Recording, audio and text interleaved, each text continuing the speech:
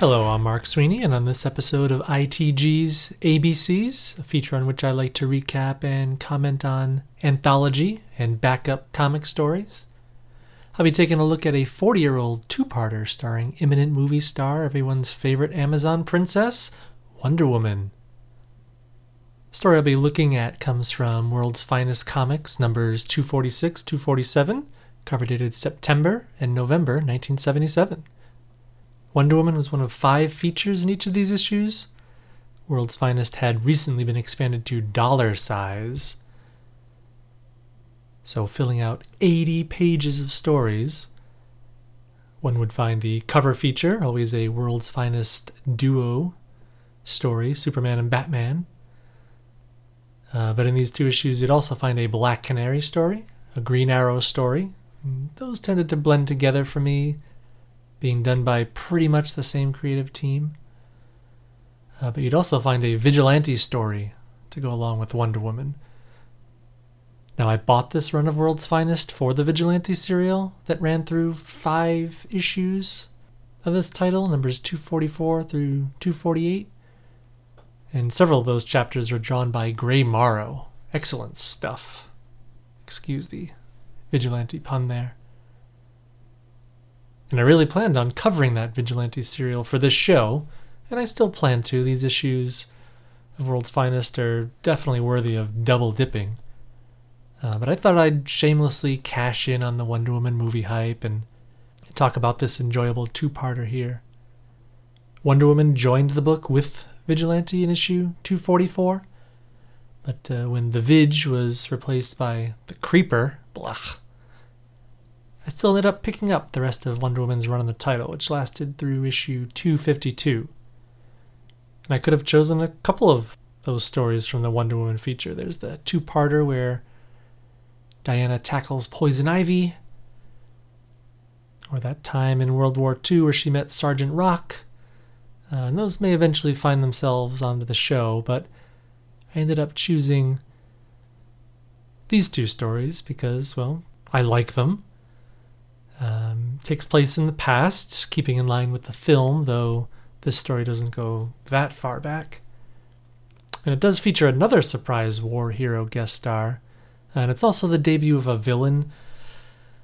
A villain who made a big impression on me the first time I saw him. And I know I've talked about this either here on the show or ad nauseum on Twitter, but issue 35 of All-Star Squadron featured Baron Blitzkrieg's brutal murder of Z-list hero the Red Bee. And that was quite eye-opening for me at the time. I think at that point I was used to the antics of Super Friends villains and Batman TV show villains who came across as kind of silly. But Baron Blitzkrieg was, I think, my first taste of true comic brutality. True evil in its most physical form. So I met Baron Blitzkrieg in his gaudy, nauseating outfit in All-Star Squadron, and then assumed he was created as a villain for that series. It wasn't until many years later that I discovered he'd made his debut here, as a Wonder Woman foe. Alright, so here we go. Part 1 of this story, called The Baron's Name is Blitzkrieg, is found in World's Finest issue 246 under a Neil Adams cover featuring the truth about Superman's twin brother. This is typically great Adams, showing Superman caught in the act by Batman and Wonder Woman. He's feeding a bowl of slop to his identically dressed, hunchbacked twin. This Superman-Batman story is also a 2-parter by Bob Haney and Kurt Schaffenberger. It's typically zany, has some JLA cameos and a surprise villain. Fun story, and really, along with the Vigilante and the Wonder Woman chapters, it really rounds out these issues, making them a great value if you ever find them. But the Wonder Woman story, this first part, is written by Jerry Conway, illustrated by Don Heck and Vince Colletta, and begins on a foggy night in London, 1942. With Wonder Woman running around having adventures during the 40s, plus the presence of Baron Blitzkrieg, who'd later fight the All-Star Squadron, this squarely places the story on Earth 2, But I think it's best not to get hung up on that fact, considering a character who shows up later as having been established as Earth 1. This little blip doesn't really take anything away from my enjoyment of the story.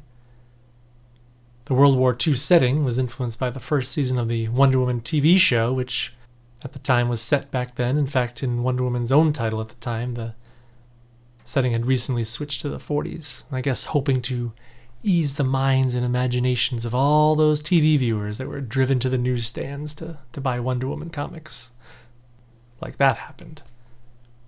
Though it was nice to see the original Amazing Amazon in the comic spotlight again. This was, of course, short-lived when the TV show changed networks and the setting was updated to present day. Comics followed suit. Golden Age Wonder Woman was dropped like a hot potato, and that's reflected in the last couple of World's Finest that Wonder Woman's featured in. Setting has suddenly shifted from Earth 2 to Earth 1, and the more modern Diana is able to dust it up, as I mentioned earlier, with Poison Ivy. Now, I understand the business sense in all this. Comics wanting to keep in line with more popular media, and history does repeat itself. As 40 years later, the comics are still following the TV shows they inspired. Sometimes I just wish comics would own their role as the source material. But this is a minor gripe. I'm enjoying a couple of the DC shows, and I love the old Wonder Woman show. And I'm getting way off topic. So, Foggy Night in London Town, 1942. A U.S. general, Adrian Hawkins, as well as a sentry guard, are attacked and killed at an Allied command office. Hawkins is thrown through a window from a great height, 3rd or 4th floor, by a gaudily dressed supervillain, Baron Blitzkrieg. If you've never seen this guy, he's in a bright yellow body armor, orange gloves, orange boots and briefs, and a pink cape and pink chest emblem, some sort of Nazi cross. He's imposing, but not as threatening, I'd say, here, drawn by Heck and Coletta, with a face plate, has a peekaboo window for both eyes, not as threatening here as he would later look, illustrated by Rick Hoberg in All-Star Squadron. There, the slightly redesigned faceplate resembled Iron Man's, but I think it added a real sinister quality to the look. And here, like I said, he's an imposing brute, but also comes across a little like someone cosplaying Manga Khan. Major Steve Trevor and his assistant Yeoman Diana Prince, called in to investigate the general's murder, though the attending British intelligence agent doesn't seem to take Diana, or any women for that matter, seriously. Feigning meekness and excusing herself, Diana takes the opportunity to scope out the crime scene on her own. She notices a seawater stain on the carpet, and since General Hawkins' boots had checked out clean, Diana deduces that the killer must have come from the ocean.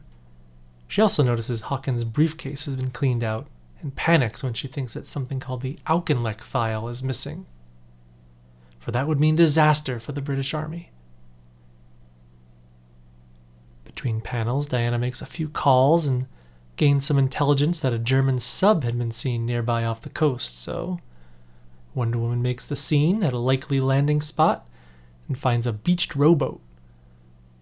To me, it seems like she goes out on a limb, assuming that this boat belongs to the killer, but with only a breakneck 15 pages to tell this half of the story, there's no time for bad coincidences, and Wonder Woman is immediately attacked by a shovel-wielding fisherman-type guy. When he's easily swatted away, he produces a pistol, but that's just as useless, and a quick game of bullets and bracelets later, and this Cockney-accented traitor is spilling his guts under the influence of the lasso of truth. And this creep, who speaks with a lot of course and blimeys, is incredibly well informed. He confesses to being a paid agent of the Third Reich, who knows an awful lot about General Hawkins' killer Baron Blitzkrieg. Wonder Woman coaxes the Baron's origin out of this guy. The Baron was a Prussian nobleman, very friendly with Hitler. The unnamed Baron was placed by the Fuhrer in charge of a death camp. But when a young condemned Jew threw a glass bottle at the incredibly vain Baron's face, it shattered, causing irreparable damage. This deformity somehow weakened the Baron in Hitler's eyes, and he was willing to put his former friend at risk. The Baron was subjected to various drug experiments, something like the super soldier program, I assume. And some injected cocktail gave the Baron the ability to use the full untapped power of his mind, giving him super enhanced strength, speed, and reflexes, which I think is pretty much what Deathstroke's powers are, right? Now, thus was born Baron Blitzkrieg, though I have no idea where Hitler got that strange yellow, orange, and pink color scheme. Wonder Woman's prisoner also confirms that the Auchinleck file was indeed Blitzkrieg's target. General Claude Auchinleck was at one time in real life the commander-in-chief of Britain's North African and Middle Eastern fronts. And Blitzkrieg is after information on Britain's plans in those regions. Plus, Wonder Woman is told, once Blitzkrieg has the plans, he's off to kill Auchinleck himself, who's at this time in London conferring with Prime Minister Winston Churchill. So Wonder Woman quickly dumps her informant with Scotland Yard and hurries to the British Army Staff Building, which is suddenly engulfed in flames. Inside, Diana rescues an officer in Blitzkrieg's clutches, but gets a filing cabinet to the chest for her trouble. She tosses a loosened piece of plaster and catches Blitzkrieg right in the kisser, dislodging his faceplate. Well, exposure of his face is his kryptonite, and he flees the scene wailing about, "My face! My face!" Later that evening, Diana Prince discusses this series of events with Steve Trevor, who's holding on to Blitzkrieg's faceplate. Trevor is to confer with General Auchinleck and Prime Minister Churchill, and on their way, Diana sees a tossed grenade out of the corner of her eye. She pushes Trevor away from the blast that destroys their car and kills their driver. Something, or someone, quickly swoops in and steals back the faceplate. This happens fast enough for Diana to think to herself, comparing this human blur, Blitzkrieg, to her JSA pal, the Flash. Blitzkrieg darts away, and Diana fears the worst. He's going to attack the Prime Minister. She ducks into an alley, does her little spinny, changey thing, and leaps through, amazingly, the exactly correct window to see General Auchinleck looking on as Baron Blitzkrieg has Churchill in his grasp. This final panel of the story kind of makes me chuckle, as Churchill's face is obviously and accurately copied from a photograph. And it looks so strange, with his decently yet cartoonishly rendered body and hands, to be coupled with a photorealistically done portrait. It's an odd match, and the fact that Churchill's face is pointed out at us, the reader is making eye contact with the camera, so to speak. He just looks like a sad sack. The story's exciting, good cliffhanger, but overall in this chapter I think the art is a tad weak. Vince Colletta's inks really overpower Don Heck's pencils. And there are a few panels that stand out to me as a more pure Don Heck. But throughout, a lot of the figures, they're drawn loosely. They lack the confidence of those in the next chapter, where Colletta is matched, I think, with a much more appropriate partner. And we'll be taking a look at that second half of the story coming right up. Hello there, this is Jared Albrick, aka The Yard Sale Artist, with a quick podcast promo for my show, Comics with Normies. Here's how the show works. Using my yard sailing skills, I acquire a random comic book from a yard sale. I then give said random comic to a normie. A normie being a person who doesn't normally read comic books. Then, on the show, I'll sit down with the normie to discuss the issue. Get a real outsider's point of view and see what some of the comics that we love, and maybe not love so much, seem like to those normal folks we see walking around on the streets each day. It should be a fun perspective and good for a few laughs. You can check out the Comics with Normies podcast, along with some other fun-filled podcasts from White Rocket Entertainment, on iTunes and at whiterocket.podbean.com. And feel free to join the show using the Twitter handle @NormiesPodcast or on Facebook at Comics with Normies. Once again, you can find Comics with Normies on iTunes and at whiterocket.podbean.com. We'll see you there.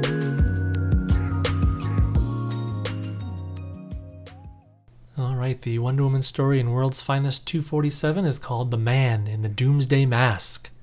It's under a Jose Luis Garcia Lopez, Dick Giordano cover, depicting the World's Finest team lead feature. Wonder Woman, Flash, and Green Arrow stand mouths agape as Batman yells, "Stand back! No one can stop new Superman from taking over the world." And a platoon of goose-stepping Superman soldiers march by with their S-Shield flags and armbands. Remember how 25 years ago Superman armbands were a thing? Did you pull yours out of the poly bag and wear it in grief? All this propaganda is happening under the gaze of a Zeke-heiling Superman, allegedly Kal-El's deformed twin brother. This is the conclusion of that particular two-parter. As is this Wonder Woman story, which picks up right where we left off, Winston Churchill in the clutches of the big banana Baron Blitzkrieg. This was written by Jerry Conway, same as last time. Inked by Vince Colletta, same as last time. Penciled by Jose Delbo, and I think this is a better, more appropriate match for Colletta's inks. Wonder Woman has arrived on the scene just ahead of a trio of British soldiers, now fearing for the lives of both the soldiers and Churchill. Diana actually ambushes the commandos who had come in, rifles blasting. With that distraction, Blitzkrieg waltzes out of the government building with his two hostages, Churchill and General Auchinleck, and he commandeers a Steve Trevor-driven jeep, ordering Trevor to the airport. Mach schnell! They have a plane to catch to Berlin. Wonder Woman, from her invisible plane, witnesses Blitzkrieg force Churchill, Auchinleck, and Trevor into a British bomber. Trevor is to fly the group across enemy lines into Germany. As soon as the bomber crosses into French airspace, though, it's immediately set upon by some German fighters. It seems like Baron had not really thought through this plan of commandeering a British plane. Luckily, though, the Baron's hostages have a guardian angel, Wonder Woman. She's awesome. She gets right out on her plane's fuselage and with her golden lariat, lassos one German fighter and swings it crashing into another. Physics aside, this is a great feat, great visual. Unfortunately, one of the fighters slips through and shoots down Steve's bomber. From the cover of a forest, Diana is relieved to find that everyone has survived the crash landing. But the little group is immediately set upon by a German patrol, and this little group of crash survivors, so funny looking. Two brown uniformed men flanking a short, stout, purple-suited Churchill. And towering in the back row of this group shot, the big pink and yellow banana.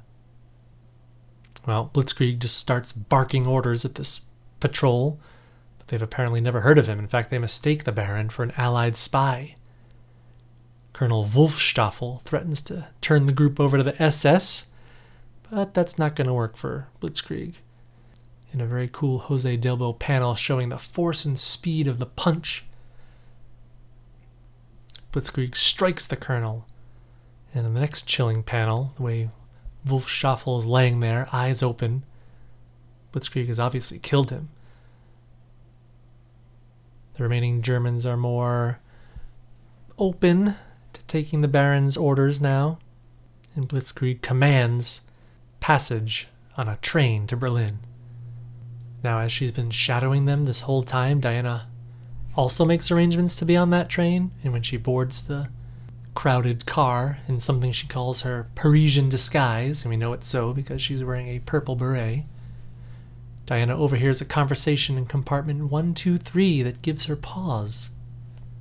A group of French resistance fighters under the leadership of DC Battlestar Mademoiselle Melee, completely unaware that the British Prime Minister is being held prisoner aboard by Blitzkrieg, plans on blowing this train to Kingdom Come. Now, this is where I guess someone could call into question the location of this story. Steve Trevor, Diana Prince, Baron Blitzkrieg, they're all firm Earth 2 inhabitants. But Marie, who if you play 6 Degrees of Separation has teamed with or met both Sergeant Rock and the Unknown Soldier, who have themselves shared adventures with the Earth 1 Batman and Superman, like I said, it's best not to get hung up on this too much. And if any labels at all need to be added, I think it might just be easiest to call this the one and only recorded adventure of the Earth 2 Mademoiselle Melee. Well, anyway, Diana overhears this plan to destroy the train and thinks to herself she can't believe it now that she is forced for the 3rd time to save the life of Blitzkrieg by protecting his prisoners. She quickly spin changes her outfit and bursts into Marie's compartment. And despite Marie's exclamation that she's heard of the braceleted superheroine from British radio broadcasts, she and her fellow freedom fighters open fire on what they think is a Nazi collaborator. Though those bullets, they're not getting past Diana's bracelets. Diana grabs the stash of their explosives and tosses them outside the train's window. She gets a rifle butt to the chin, knocking her out cold. And this, I'm not so sure I buy it. Diana's many times suffered more punishment than this and shrugged it off, but the story must go on. I also find it funny that Blitzkrieg and Diana have now both been mistaken as enemy collaborators by those that would be their allies in this story. And speaking of Blitzkrieg, he's lording it over his prisoners in the private car at the rear of the train. He's got his Nazi overcoat draped over his shoulders and sipping a chilled wine. Steve Trevor can't take this aristocratic asshole act anymore. He thinks he sees an opening, swiping a gun from one of the lackey armed guards, but Blitzkrieg has a surprise for him. A till now unseen superpower, the ability to focus his mind's power into a laser vision, which melts the gun in Steve's hand. Meanwhile, in Marie's compartment, Diana is wrapped up in her own lasso of truth. Marie, knowing the properties of that lariat, again from those British radio broadcasts, now takes Diana at her word and believes that there are some VIPs that should be saved from their sabotage. The only problem is a couple of Marie's comrades are just now carrying out their backup plan. As the train ascends a huge hill, they plan on cutting the last car loose and watch it careen back down the hill, and they hope crash against something very hard. Diana and Marie race to the back of the train, but they arrive just a moment too late. The coupling is cut, and the car begins to slide back down the hill. That doesn't stop Diana, though. She leaps across the gap, through the car's door, and confronts Blitzkrieg. Baron is ready to show off his new laser blasts, but Diana uses her bracelets to reflect the beam right back into Baron's face with a kss. The robot plane swoops in for a nice rescue. Diana and the prisoners hop aboard as the Baron's train car derails and smashes into the side of the hill. And aboard the plane with the other 2 hostages, Steve wonders if this is the last they've seen of Baron Blitzkrieg. We know it's not, but that doesn't take away from the exciting climax of the story, the way Wonder Woman won't give up on the man she loves, confronting the big bad head-on and in the searing blaze as laser meets bracelet. It's pretty awesome stuff. A hero you love to love versus a villain you love to hate. Comics at their primal best. So much action in this second part, and it really leaps off the page. Particularly strong is that stunt where Diana lassos one Nazi fighter into another, and that climactic bullets versus brain blast panel. Jose Delbo and Vince Colletta make a pretty dynamic pair in this story, whereas the Heck Colletta team seemed, almost hesitant, unsure. The art in this issue is bold and unashamed. Maybe Conway gives them more to work with in this chapter. Lots of explosions and fisticuffs. And maybe not a historic meeting between two female freedom fighters, but I think it's really cool. It's an unexpected and not everyday team-up here between Wonder Woman and Mademoiselle Marie. And though it's never been reprinted, this is an all-around pretty nifty little Wonder Woman story. Told originally at a time when she was a hot media property. And those days are here again. I'm really looking forward to this film coming out this week. In fact, I don't think I've anticipated a superhero movie this much since Batman 89, really. So I hope you all get a chance to go out and see it, and I know I will. But in the meantime, check out some images from these issues that I'll be putting up on the show's blog, imthegun.blogspot.com. There you will find my email and Twitter contact info should you want to chat any more about Wonder Woman. I want to thank some folks who helped promote my Supergirl episode on Twitter. Kara got likes and retweets from Chris of Bat Books for Beginners, Chris Sheehan of the blog Chris's on Infinite Earths and the Cosmic Treadmill podcast, Costa Vutsinas, Greg Arujo, who expressed his fondness for Bronze Age super stories, James Hudson, Jason Jarolowski, Joe Crawford of the Tumblr for the Non-Discerning Reader, Justice's First Dawn, Carl Disley, Lava Hog, Terrence Castonguay, and Darren and Ruth Sutherland of Trekker Talk, Warlord Worlds, and Xenozoic Xenophiles. Martin Gray of the Too Dangerous for a Girl blog wrote he was thrilled to have sparked an episode. I had mentioned that it was a suggestion from Martin that got me thinking about covering a story from Superman Family. And Martin's comment got a little conversation going between himself, Chris from Mythmaking, etc., and Dr. Ange of the Supergirl comic box commentary about the Superman Family title, which I recently was able to pick up a couple dozen issues of for a pretty decent price. Speaking of Ange, I got a nice comment on the blog from the good doctor. He wrote, I have all these Superman Family books, and the Supergirl stories are for the most part hit or miss. That said, there's a running long-term plot about the Energy Ball, which is seeking revenge on Kara.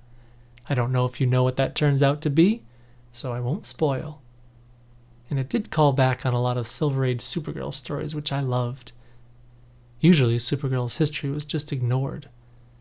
Like you, I thought that Mon-El watching Supergirl so closely felt a bit stalkerish. And you left out the very catty, next time I see you, Shyla, I'll pull your hair out comment from Kara. The most memorable thing about this for me. Hope you review more. Yeah, I think I just condensed that hair-pulling comment and called it a threatening exchange. But it was interesting that rarely seen side of Kara's personality came out. And there's definitely a chance that I'll revisit these stories. As I said in the episode, I'm very curious to see how some of these plot threads play out. And while I can't be 100% sure, not yet reading the follow-ups, I've read enough superhero comics that I think I can guess the identity of the Energy Ball that seems to have it in for Supergirl. Thanks for writing in, Ange. Martin Gray chimed back in with a blog comment. Martin wrote, Thanks for looking at some Superman Family stuff, Mark. It was especially interesting around this time as the strips interacted with one another more. Silver, Bronze Age Supergirl remains my favorite version. I love that her story developed so much. She went from orphanage to adoption to finding her birth parents were alive. She changed jobs seemingly every few months. She had a life in the 30th century as well as the 20th. Zor-El and Allura moved from Kandor to Rockin'. She got married. Okay, we'll forget that last bit as it was pants. Call it an aberration from the period when pre-crisis reality was reforming into post. Basically, Kara went on an awesome journey, always trying to make decisions to be proud of. And if she very, very occasionally got catty, I can live with it. I also loved her line to Jax here.